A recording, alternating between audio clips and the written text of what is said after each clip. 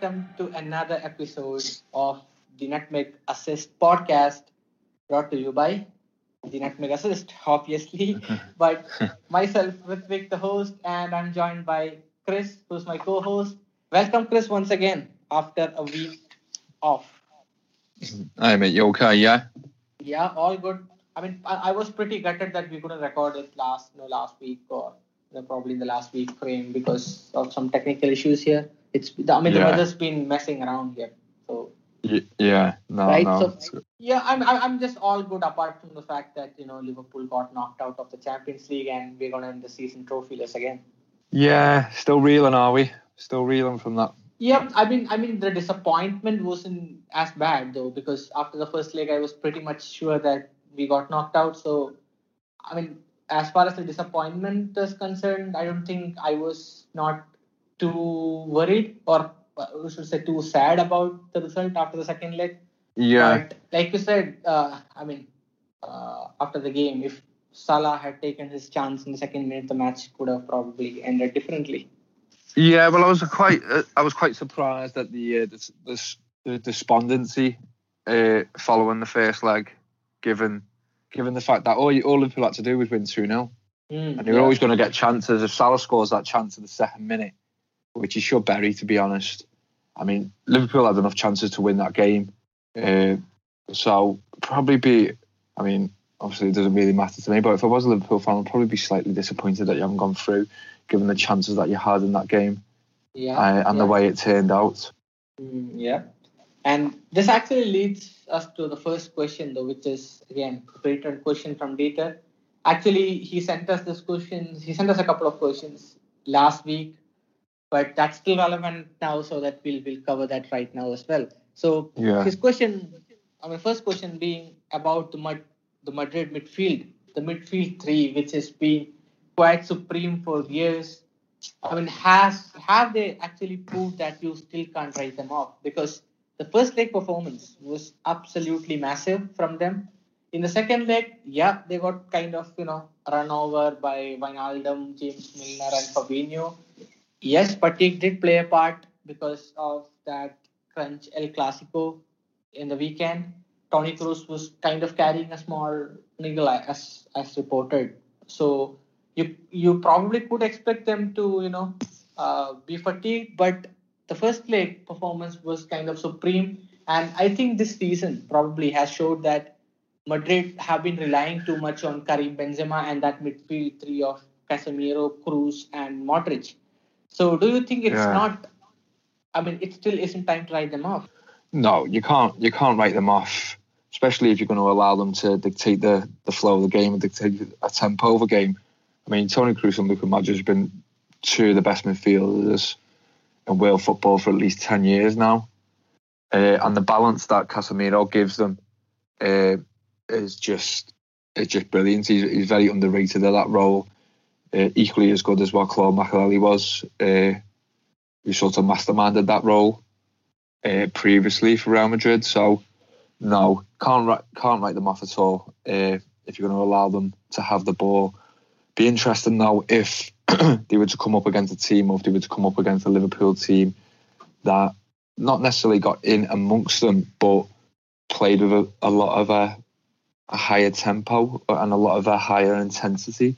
Maybe if they came up against a Liverpool team that, say, faced Barcelona in the 2019 Champions League semi-final, that type of Liverpool team, whether they could handle that pressure, because I don't think it's something that they would be familiar with, especially on a weekly basis within La Liga.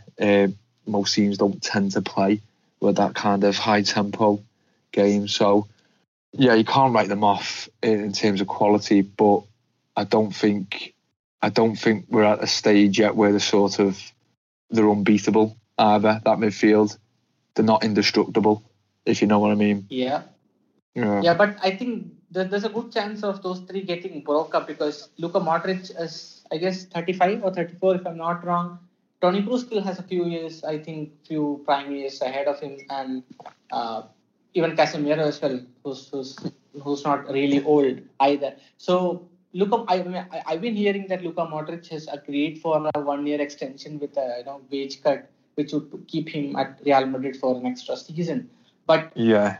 you definitely would feel that Real Madrid might probably have names listed to replace Modric, and next season you might see him play even more lesser minutes because of his age and because of what comes with this.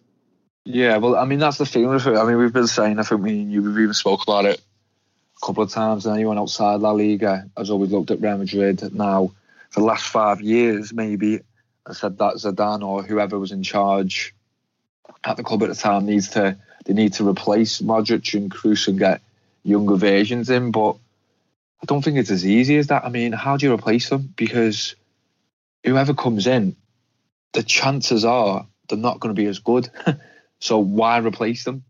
I think sometimes age can dictate an opinion on a footballer that not necessarily correct. People automatically assume that when you get older, you get worse. But again, I think sometimes people have got to take into perspective the type of league that they're playing in. They're not playing in the Premier League, and they haven't done. They're not. I know Luka Modric spent 2 years at Tottenham, but I mean that was at the foot, right at the back, the front of his career, as opposed to now. So yeah, I mean it is expected that sooner or later these players are gonna just go or get replaced, but it's a hard job replacing them, especially at this current moment. Who do you get in? Who do you get in to replace Luka Modric who can maintain that level? Yeah, that's a very fair point as well. But some time or the other, you might definitely have to move. Oh yeah, forward, absolutely. Yeah, that succession has to be there. of course you have that, and that's one of the Zidane's and Real Madrid's sort of probably issues going forward. What is that next plan to refresh this team? Because he seems to be, I don't want to say over reliant, because when you have players of that quality, every manager in the world would rely on those players, and Zidane's had a few sticks thrown on him over the years to say that, well, he keeps playing these players, he keeps playing Kroos, he keeps playing Modric, but on the other hand, how can you not play them? They are so good, and they've shown that still in this Champions League tie. So again, it's not as easy as just, right, we need to replace them because they're getting older. If they're maintaining this form, then age doesn't really come into the equation. I know eventually the club will have to have a succession plan in place to start integrating new players into the team. But at this specific moment in time, you just look around Europe and certainly look around Real Madrid's academy, and you don't see anyone coming through or they can afford to buy or to come in and maintain a level. It really it's a bit of a conundrum that they're going to get themselves into. Yeah, absolutely. That's going to be a big challenge as well, replacing them and finding replacements. They've been linked with Eduardo Camavinga a lot this season, even last season as well. He could probably be an option, very young option. Martin Odegaard. I mean, if I'm to believe the rumors, I think Zidane is probably going to see, probably going to play Martin Odegaard even more next season. So the chances of him leaving as well is quite slim, and I think he probably is a really good fit. But yeah, moving on from Real Madrid now to PSG. I mean, we'll touch this for a couple of minutes. PSG once again making the semi-final. Bayern Munich getting knocked out. This was probably the tie of the quarterfinal, the best tie of the quarterfinal. End-to-end action in both the legs. I mean, Neymar had a chance. Neymar had not just one chance. He had multiple chances to bury the game beyond Bayern's reach. But eventually the game finished 1-0. And there was constant pressure on PSG. I mean, I watch PSG a lot, but I've not kind of seen them being, kind of knock the ball up giving away the ball like, and parking the bus or kind of defending deep. So they kind of had that kind of attitude towards the end of the game. They were in a panic mode, I would say, because they were kind of all shattered all across the pitch. But they gave it their all. They kind of sneaked out the result as well, which is what is the most important thing. Yeah. You said PSG hasn't become a Mauricio Pochettino team, which is absolutely right. It still completely hasn't transformed into that one yet. But despite not having Marquinhos, but despite not having Marco Verratti, despite having a tired Leandro Paredes marshalling that midfield, they still managed to sneak out that victory. And do you think this probably is going to be PSG's year? Oh, they didn't have Marco Verratti as well, which for me that was a big miss for them. So I don't know if it's going to be their year. I mean, like you said, I still don't think Mauricio Pochettino has got his full stamp on that team just yet, but he has got experience of being able to and he has got experience, a little bit of know-how on how to get into a Champions League final at least through Tottenham. So it's hard to say. It is really hard to say whether they can beat Manchester. I think what I worry about PSG is actually, what my main worry with them going into this Bayern Munich game was what would happen if at any point they went 1-0 down or they went behind, a bit like in last year's final. The minute Bayern Munich got that first goal in last year's final, the game was over because PSG just sort of lost all kind of tactical discipline to get in the game, and they seemed to want it too much. As where this time, when they went 1-0 down in the second leg, they actually persevered. So I think that was a big mental thing for them. Actually seeing that game out, and actually, I know they didn't win the game, but they actually going through under those circumstances would have done a lot more for them if, to say, they went on and won that second leg 2 or 3-0.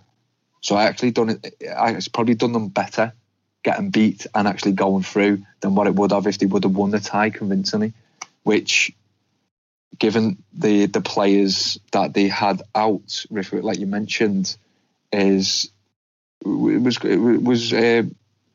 know a lot has been made given Lewandowski's injury and the impact that it had on Bayern, but some of the players that you just mentioned there, that would have had just a big of impact on PSG. Yeah, absolutely. I mean, missing someone like Marco Verratti and Marquinhos, who was like really good in the first leg, it's not easy. It's very hard. But like you said, they were kind of disciplined. I know they were knocking off balls left and right. They were clearing all attacks as well. They defended resolutely. I thought Keylor Navas kind of tried his all as well. He tried to keep out. I think he was pretty vocal as well at the back, Keylor Navas, which is like really amusing to see from a goalkeeper.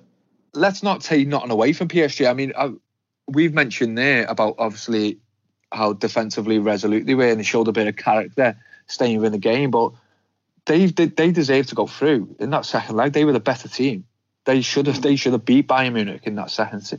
But obviously Bayern Munich got their own issues as to how they play or approach that game, knowing what PSG's strengths are. I mean, why would you just persist with that high line when you're playing those players? Is just a bit tactically naive for me. But just speaking about PSG, I mean, on our prediction show the other week, I mean, I predicted that PSG would win the first leg 2-1, didn't I? I'm actually going to make a little bit of a bold statement here. If Marquis, again, we'll touch on the Lewandowski injury in a minute and the impact that had, but Marquinhos scores that second goal to put PSG up in the first leg, to put them 2 up, and then he goes off the pitch injured just afterwards. I actually think that if he doesn't go off injured, then this tie would have been over in the first leg.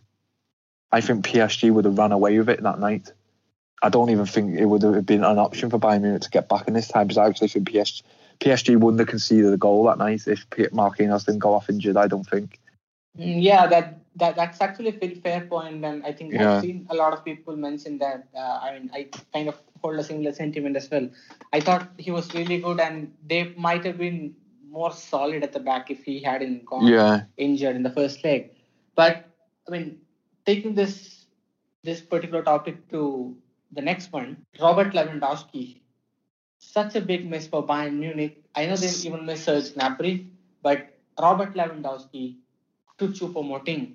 I mean, that's a huge downgrade. I mean, no disrespect to Choupo-Moting at all, because I felt he kind of did his maximum. He kind of tried his best to do whatever he could. But that's a maximum that Bayern could, kind of get out of Choupo-Moting. Because when you have a player like Lewandowski, you can't probably buy another 50, 60 million forward to have as a backup when you have Lewandowski playing 30, 50 games every season. Yeah. So how big a miss was Lewandowski? And do you think, this is again a patron question from Dietz, by the way, do you think Bayern Munich might have not gone out if Lewandowski was fit for both legs? Yeah, I mean, you can't put into words how big of a miss he is for Bayern Munich and how big of a miss he will be for any club in world football. You're talking about probably the best number 9, or has been the best number 9 in world football for the last 5 or 6 years now. Certainly most consistent, just goals from season to season, every week. Doesn't matter who he's up against, what type of defence he's up against. Just an out-and-out goal scorer, and what he brings to the game as well in terms of his pressing ability, in terms of he can do everything. He can really do everything as a striker. He can link up play, he can get in behind. I mean, so you can't underestimate how big of a loss he was. And like you said, it doesn't. Again, it's no disrespect to anyone that comes in to as a substitute for when he's injured, but I mean, it is a massive downgrade. It is a massive downgrade, and it would be. But I mean, to answer Dieter's question, would Bayern Munich have gone through? Again, I'm not so sure, because I've had this thing about Bayern Munich this year. I mean, people raved on about them given what they won last year and given the manner in which they won it, especially the Champions League and their form after the restart in the Bundesliga. They just looked absolutely relentless last year. And we've had a few guests on our podcast this year, Ronan and Derek Ray, and they've said, "Oh, well, Bayern Munich's the best team in the world." But when you think about it and you look at it, they haven't been great all year. They really haven't. So they've got away with it in the Bundesliga. I do believe that Leipzig would win if they had an out-and-out goal scorer this year. Leipzig, I believe they'd be top of the Bundesliga right now, because Bayern Munich are just not. I don't know. They just seem to. They just haven't hit top form all season. They've got away with it in the Bundesliga, because obviously Borussia Dortmund's notable drop off and the issues that they're having. And again, like I said, Leipzig haven't got an out-and-out striker. So I think they've got away with it, but I think I didn't expect them to win the Champions League. I really didn't. And I just think it's a little bit naivety for them to approach the game tactically in this manner, and they're not adapting. And if you look at the squad, Rithwick, I mean, they haven't got any squad depth whatsoever. And I know there's issues at the club at the moment, given the relationship between Hansi Flick and the sporting director, and the sort of breakdown in relationship between the two over the purchases in the summer. And it's highlighting now. If you look at the bench, it's not just replacing Lewandowski if he's injured. Anyone, for me, they haven't done anything to replace Thiago. They haven't done anything to address the issues at centre half.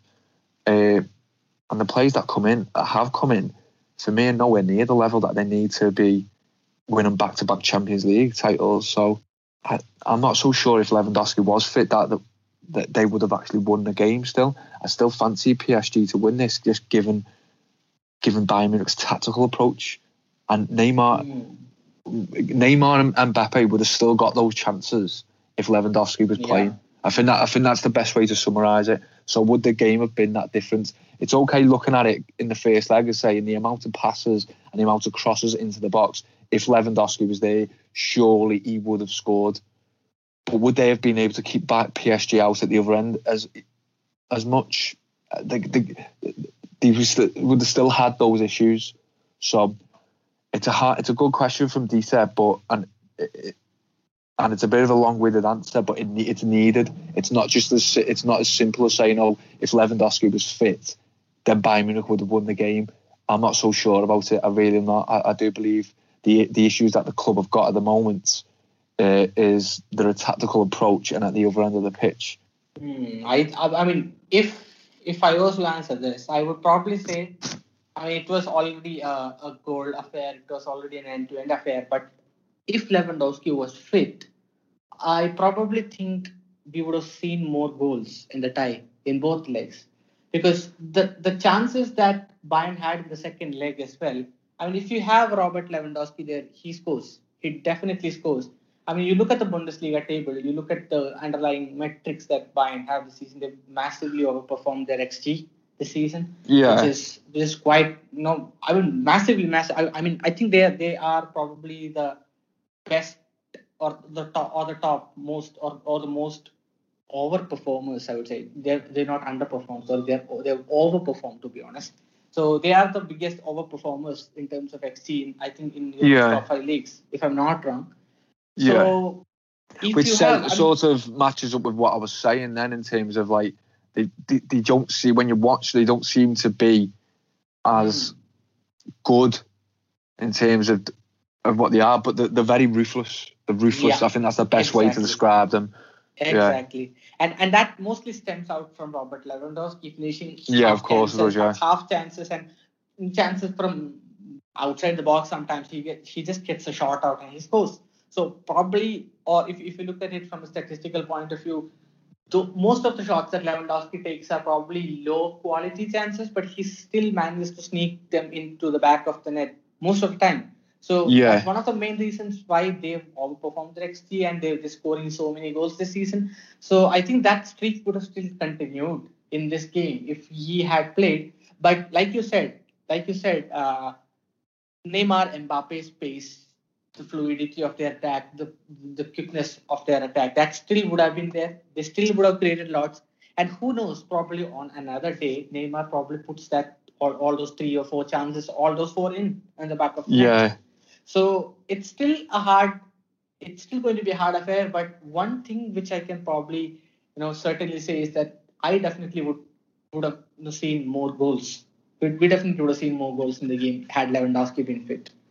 yeah, yeah. I mean, obviously, the balance of probability it certainly suggests that, wouldn't it? Just given his quality, yeah. So, but yeah, like I said, it's just a bit. I think it's just too easy. Yeah, I've seen a lot of the pundits, especially Owen Hargreaves on BT over here, just saying he just kept bringing the Lewandowski injury up at any point he could. Really, maybe a little bit of bias because obviously he's played for the club and obviously probably supports the club. But yeah, I think there was a little bit more to it than that. Yeah, absolutely. And talking about Robert Lewandowski, we are going to move to another striker who was probably in a red hot streak, Erling Braut Haaland. We are going to keep bringing this name on and on and on and on and on for years to come in our episodes, like we said before. Yeah, But what next for Erling Haaland? I mean, in the Champions League quarterfinals, I thought he was quite underwhelming, and I think that yeah, probably also comes from the fact that he didn't have Jadon Sancho as well beside him, and Dortmund probably overall looked probably little bit downbeat. I know they had chances to bury the game. They had chances to probably go through as well. They had that 1-0 lead in the second leg that would have probably made them progress to the semi-final. That would have been huge, but they have their own defensive failures. But Erling Haaland, Mino Raiola is flirting with different clubs: Barcelona, Real Madrid. I don't know if he's flirting with Bayern Munich, Manchester City. So he has this tour where he goes and talks to different clubs. He proposes stuff. I think he recently admitted that he has no problem with Dortmund's director Michael Zorc, or Watzka, but he still expects no, or he still wants the best for his client Haaland. So he probably yeah, might be thinking of a move. But Chris, my question to you being, I mean, the way the pandemic has still carried on and the club's finances, I mean, if you look at a lot of clubs, top clubs, and still the club's finances or financial stability isn't proper. You look at Real Madrid, Barcelona, you look at Liverpool, Manchester United, Chelsea, or whoever. But Manchester City, you heard Pep Guardiola say that recently as well.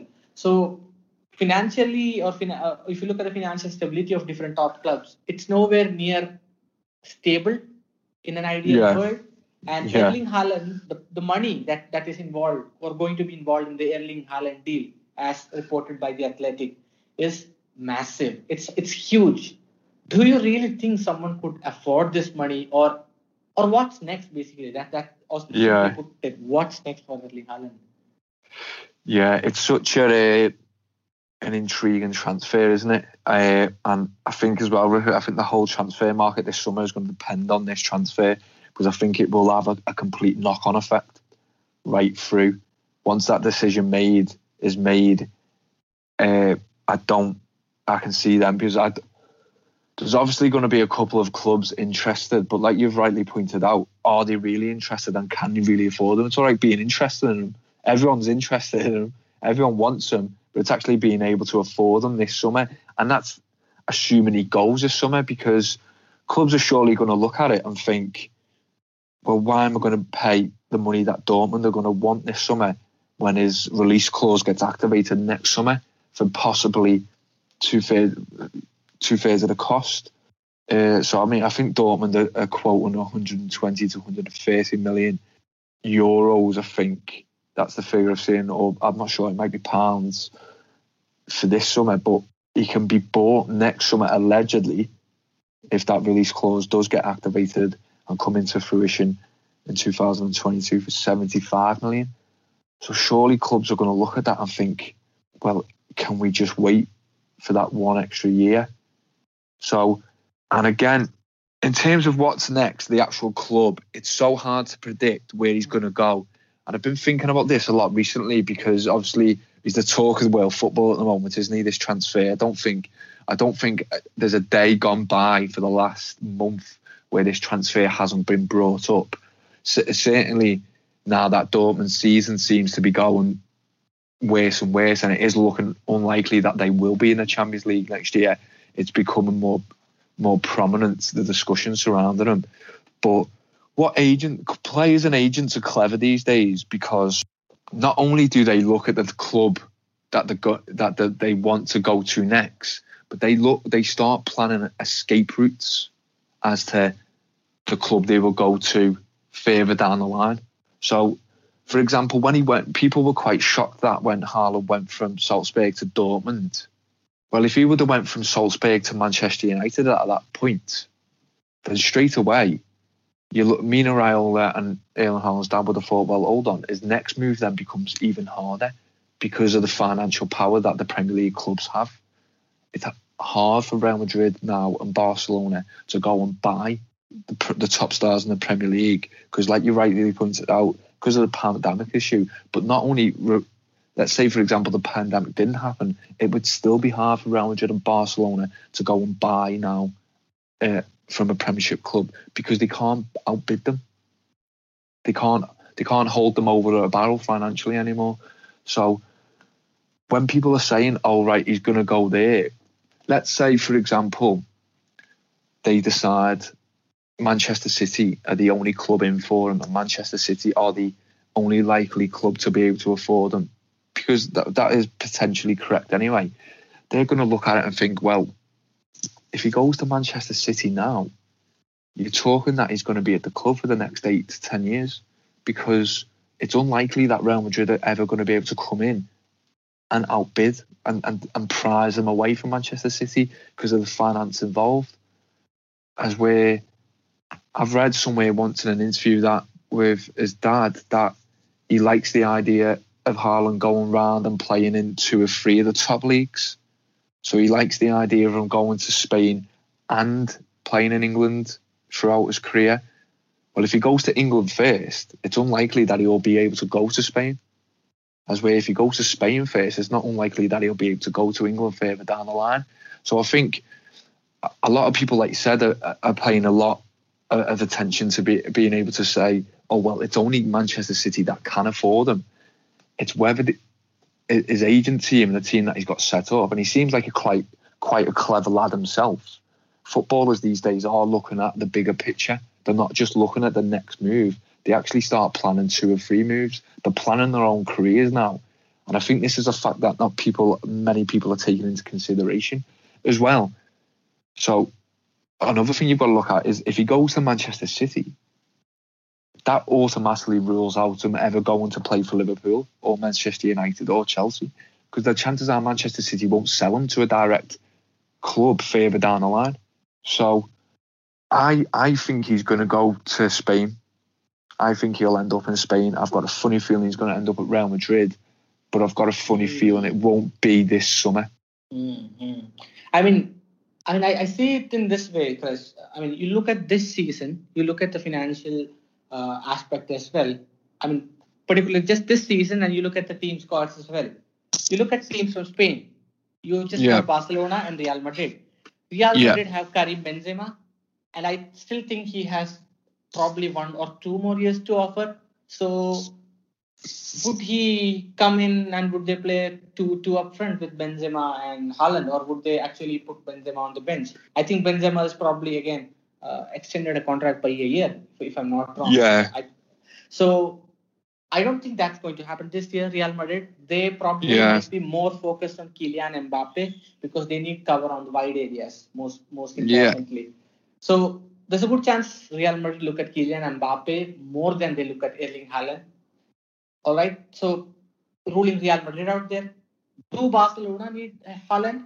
Yes, they would actually love a striker of that kind, striker like Erling Haaland. But do they have the money? I don't think so. If they plan to keep Messi, which is what Joan Laporta kind of wants right now, can they buy him? I don't think so. So that kind of rules Spain out of the picture for me. You go to England, you look at Manchester United. Yes, they probably would need a striker, but considering how Mino Raiola has had troubles with Manchester United in the past, with Paul Pogba especially. I know Pogba kind of recently or 2 days back, he had an interview where he kind of indicated that he wants to stay indirectly, although showering confidence on Ole's man management and giving a couple of sticks to Jose Mourinho. But Mino Raiola's relationship with Manchester United as a club isn't great. It's pretty bad. So I don't know if he goes there. Plus, Haaland seemed to be a Leeds United and the Manchester City fan kind of. And you look at Manchester City, they don't have a striker right now. Aguero is leaving, of course. Gabriel Jesus isn't probably that striker that Manchester City would have in mind to start every single game like Aguero did a few years back. So you look at the Premier League, Chelsea don't need, because they have Timo Werner. I don't know what they're going to do with Tammy Abraham, but it's not necessary for them. They have other areas to fix, first of all. But the only club that I can see who wants Haaland more is Manchester City at the moment. And the question here should be, do they have the funds? Or does Guardiola think that he probably convinces Haaland and Mino Raiola to come to Manchester next season and probably strike a personal deal with them and probably go for it next season. But another important issue there is Mino Raiola and Pep Guardiola, again, two people whose relationship isn't really good either because of the Zlatan Ibrahimovic incident back in Barcelona. So it's a very tricky and funny situation. And the only probability that I see is Bayern Munich. But again, you have Robert Lewandowski, I think, who still has 1 or 2 more years with him. So this is very, very tricky. And like you said, I probably have to agree with you on here. I don't think Haaland moves this year. If he moves this year, I would actually be really surprised because of the money involved and because of the situation that different teams face. Probably the only club that I see him going is Manchester City. If he moves to any other club, I would be really surprised. But personally speaking, from Haaland's personal perspective, or thinking in Haaland's point of view, does he remain at Dortmund for a year without Champions League football? Well, that's another question, isn't it? I get the impression that obviously they're saying all the right things, they're not being disrespectful to Dortmund, and they're sort of allowing Dortmund to think that it's in their hands, and Dortmund are coming out and saying, "Oh, well, we don't need to sell." They do. If they don't qualify for the Champions League this year, they will need to sell one player. So maybe I don't know if they've already got a deal tied up for Sancho in terms of or potential suitors for him. But you've brought up a very good point in Bayern Munich, because for me, that needs to be looked at, because they're not getting mentioned enough for me in this transfer. And I think if he stays at Dortmund this year, and I know the question is the Champions League football, but I think they will know, Haaland and his team will know who they're going to, whether it's this summer or next summer. I think if he doesn't move this year, okay, he will already know who he's going to next year. I think that decision, whether it goes through this summer, I think the decision will be made by the team, by himself and his dad and his agent this summer. So if they've got that in place, then and they've been sold the package by whoever the club is, then I do see him staying with. I think he can go without Champions League football for 1 year. But like you said, going on to the other point I was about to raise, and you brought up a very good point. Bayern Munich are not getting. I get the feeling that they're just hovering in the background quietly, and I think if he does stay this year, then that it suits them. It suits them for Haaland to come to Bayern Munich next summer as Lewandowski's replacement. It's like I said, Robert Lewandowski's what now? How is he? 31 now? 31 or 32. Yeah, 32. So again, I mean, we touched on it before, didn't we? The over-reliance on him at the moment from that club is what it is. But eventually, and we touched on it again with Kroos, the same issue with Kroos and Modric at Real Madrid, there will have to be a succession plan in place for who they get in when he does sort of start to maybe go beyond his prime years, Robert Lewandowski. So what will Bayern Munich do then? Is he going to be replaceable? But there's not many players that can replace Lewandowski, but I tell you one player who could, and that's Haaland. So I think I think if it is decided that he will stay for another year, and then it's then going to be down to whoever wants to pay the money, and I think a lot of teams will stump up that money. I think a lot of teams will activate that release clause if it is. I know Dortmund is sort of suggesting that there isn't one. I don't know if I believe that, if I'm honest. I think this release clause has got mentioned that many times that it has to have come from somewhere. It has to be correct. That could play into Bayern Munich's hands. But I think that another issue as well, again, it's such a great transfer this for the neutrals, for people like me and you. We could sit here and talk about this all day, because obviously it's not our clubs. I would hate to be a Borussia Dortmund fan at the minute, or even a Manchester City fan, or desperate to get him. It's for a neutral, for an Everton fan, knowing that I've got absolutely no chance if I'm ever signing for my football club. It's great to speculate who he's going to, because there's absolutely no bias towards it. I remember reading, he's quite a unique figure, Haaland, in terms of the size of him. If you weren't a football fan and you looked at the size of him, you would automatically assume that, he's just a big target man. But his size, but his size doesn't necessarily match his attribute set. He's really, really athletic, and he's really mobile. He can go in behind. And the speed of him for that size is so unique. He's quite the physical specimen, really. But I remember reading somewhere when he first came through at Salzburg, because of that unique size, I don't know if it was coaches at Salzburg, or it might have even been just after he signed for Borussia Dortmund, that they reckon later on in his career he could have muscle injuries. Or muscle injuries could become more common, given his mobility matched up to his size, and that they reckon when he gets into his late 20s, he will have to be managed accordingly. And this is another thing that his team will be looking at in terms of his next transfer. And he might even think, well, he's too young to go to the Premier League, given the intensity of the Premier League. If he goes now, those injuries might come in too early.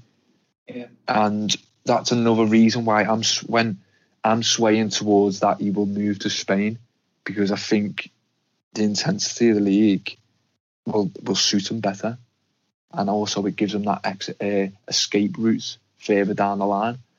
So, but again, another point that we raised before, I think the whole transfer market this summer revolves around this transfer, because it'll be interesting to see, obviously, then if he doesn't go there, if he doesn't leave, then for me the Harry Kane transfer becomes more inevitable, because the other teams will then say, well, we need a striker, or do they wait do you know what I mean? So the Man City, like I said, if we're going with your opinion that Man City need a striker this year because they're not playing with one at the moment, whether they're doing that deliberately, we don't know, or whether Pep actually wants to play without a striker, again, we don't know. It wouldn't be a surprise.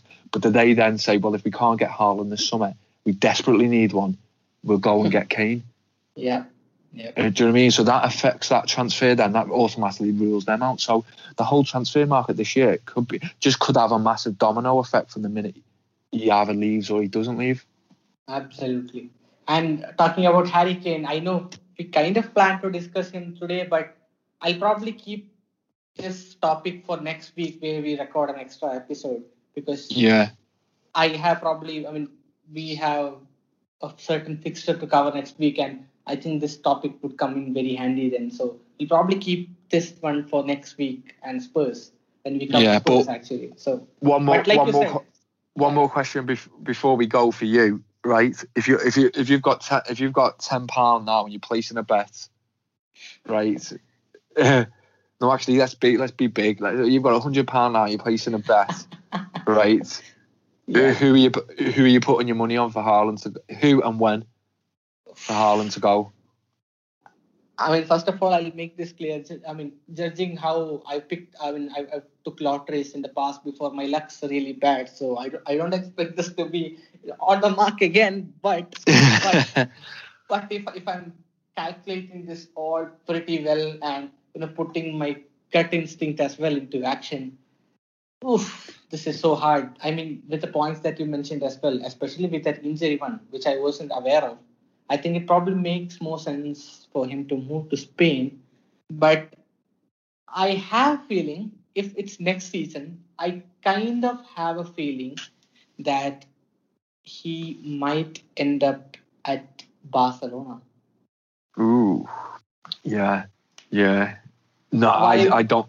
Yeah, the only reason I'm saying that is because of how John Laporta has dealt with this whole Haaland saga this summer.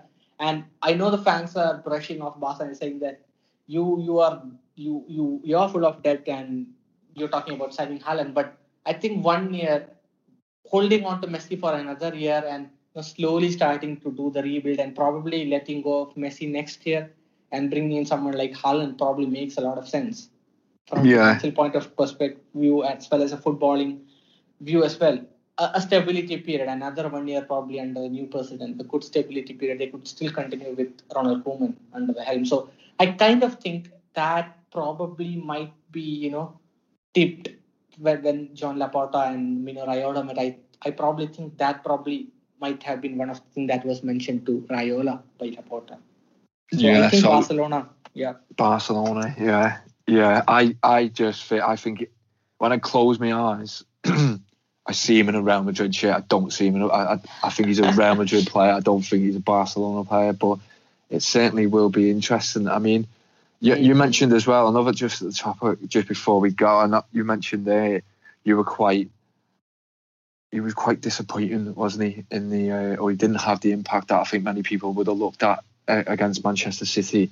It'd be interesting to, obviously you're the data man out of the two of us, so it'd be interesting to see what kind of statistics he had in those games. Did you manage to get any?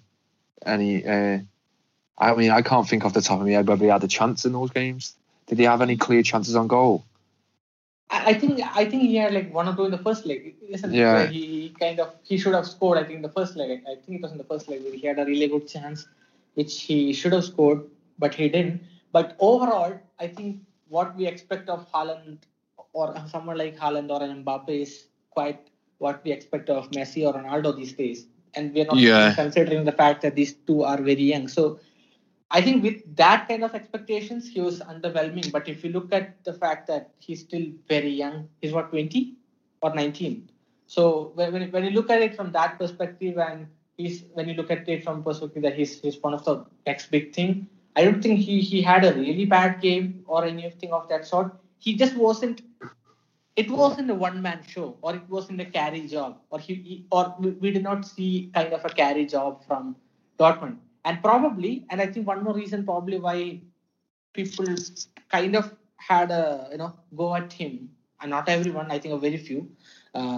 Why they had a go at him was because I think he wasn't a standout player either, which we've come to see a lot of times this season. It was Jude Bellingham over two legs. So Yeah. I think that probably was another reason why I think a few people kind of slated him. But overall, I don't think he had a very bad time. He was quite decent. But Yeah. Of course, he could have done better. Yeah. Well, I mean, in the second leg, weren't set up for him to actually do any, especially once Dortmund got that goal. They sort of defended and he sat in deep. And I know we spent a lot of time sort of on the halfway line trying to press Man City, because they basically camped in their own half in the second leg once before Manchester City scored anyway. So, I mean, it definitely weren't set up for him to do well in that second leg, I don't think. But yeah, I was just interested. I didn't watch the first half of the first leg. So I was interested to know whether there was any statistics surrounding that, and whether maybe potential suitors might have looked at that and thought, oh right, well maybe they've changed their opinion on him. But yeah, it will be good to see where he goes. I'm quite intrigued, because I mean, me and you could be completely wrong here. We're saying Barcelona and Real Madrid. He could end up at Liverpool or Chelsea. So if he ends up at Liverpool, I'm gonna have John Henry posters on my wall. Yeah, I'll see me arse big style if he goes to Liverpool. I won't be happy with that. I'd rather see him sign for Chelsea. I can't be having him play for Liverpool. But then again, I do think, like I said, we touched on it last time, where I think when we spoke about him and Mbappe, I don't see how he suits Liverpool's style of play. If Klopp's looking to reshape the squad and go back to what Liverpool were, say, 12 months ago, and I know I'm not saying they're not there now, because I know injuries have had an effect as well, and the schedule has had an effect on Liverpool and most Premiership clubs this year. But tactically, I just don't see how he fits into Liverpool. But obviously, the need for him is there, because they obviously need, as good as what Firmino's been in the last couple of years at what he does. Obviously, there is a need for Liverpool to get more goals from that area of the pitch now. Yeah. But they have got Jota as well. I just don't see where Haaland fits into Liverpool's setup. But again, I suppose that's a different discussion for a different day. That. Yeah, absolutely. We'll probably touch upon that in the summer. Yeah. So, that brings us to the end of this episode.